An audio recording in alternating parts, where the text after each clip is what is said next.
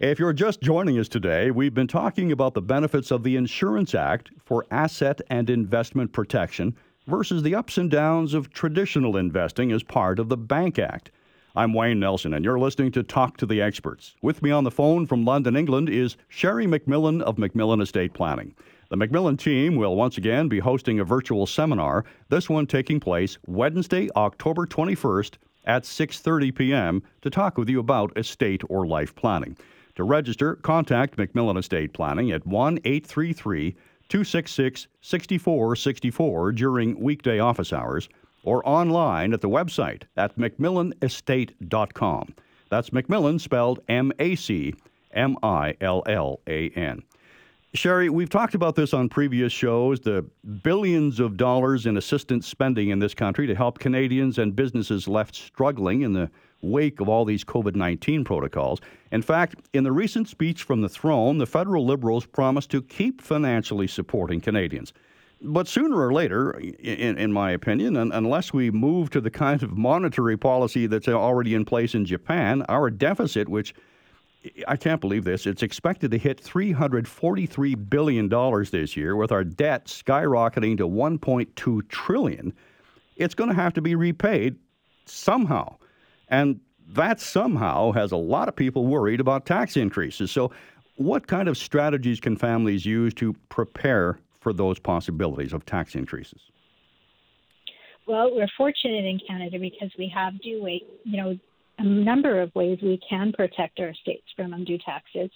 The important part to me, Wayne, right now is to utilize everyone we're entitled to under the current legislation, because we don't want to miss these opportunities and make the assumption that they'll still be present for us next year. We definitely will see an increase in tax in some measure, and in some area it's impossible to have this type of spending and not, see that as the writing on the wall. So that being said, there's some primary ways that we're making sure in 2020 that our families are seizing the day and making sure that they do utilize. So one of the things that I always talk about is, have you utilized all of your capital exemptions that you're entitled to? And many families don't know what those are, so it would be good for us to explore some of those today for families. So the very first one that I always like to talk about is your primary home is a tax exemption. And so a lot of people, when they give contemplation to their retirement phase of life, one of the things I often hear in the community is that people will downsize. They'll downsize at a particular age, let's say. And it's more of a social norm that we choose to do that. Now, for some of us, it's because we want less work. But I think it's also a societal encouragement in generality is that, we're supposed to move from the nice ranch in Bear's Paw into, a villa. But one of the things I want to do is challenge families in that way, because your primary home is one of the few tax exemptions you actually have in Canada. And so if you can afford it in your estate, we actually encourage families to have a lot of capital tied up in their primary home because it is going tax exempt. And then in later life, if you are one of the people that does require some sort of elder care, you would have, literally a completely large tax-free pool of wealth to liquidate through selling your primary home to care for yourself during your elder years. So one of the things that we encourage families is, if they choose to downsize because they want to lessen their workload weight, then what I say is, well, then don't go buy the third floor of the apartment complex. Go and buy the penthouse and, spend the same amount of capital or even more, because then that value is still continuing to grow tax exempt. Sure. And so a lot of people don't realize that they have this opportunity. And it's a good time to be buying condos in Calgary right now. Still a buyer's market in terms of where the condo market is, a little bit more stability in the rest of the residential aspect of things, but condos still very much a buyer's market. But Sherry, so you're saying that you've got the big home, and you're right. A lot of people think about moving simply because the bigger home is much too much of a maintenance issue for them. The upkeep, and really, it's like the two people wandering around in a castle, and you hear the echoes. You're not saying to move simply for the sake of moving, but to make a calculated move to reduce the square footage, but not necessarily the value. That's right. And so from a mathematical standpoint, in fact, if anything, if you can afford it within your parameters of your estate, sometimes we encourage people to upsize during retirement, which is the absolute opposite of what, the social norm is. But there is a reason. First of all, it's where you live every day. And when you're in retirement, you spend more time there. So, you want to enjoy where you are. And the fact that your asset base in your primary home grows tax-free is an extra bonus. So it's helping you in two ways. It's giving you quality of life, and you're mitigating tax on money that if you didn't have it tied up in your primary home, but alternatively put it into, let's say, traditional investments, you're going to have to pay tax on that as you go. And so I think it's a contrarian way to look at things, but because of our current tax system, it is definitely one that we encourage families to consider. And for our younger families, Wayne, that are in their 40s and 50s, I do encourage them to upgrade their homes.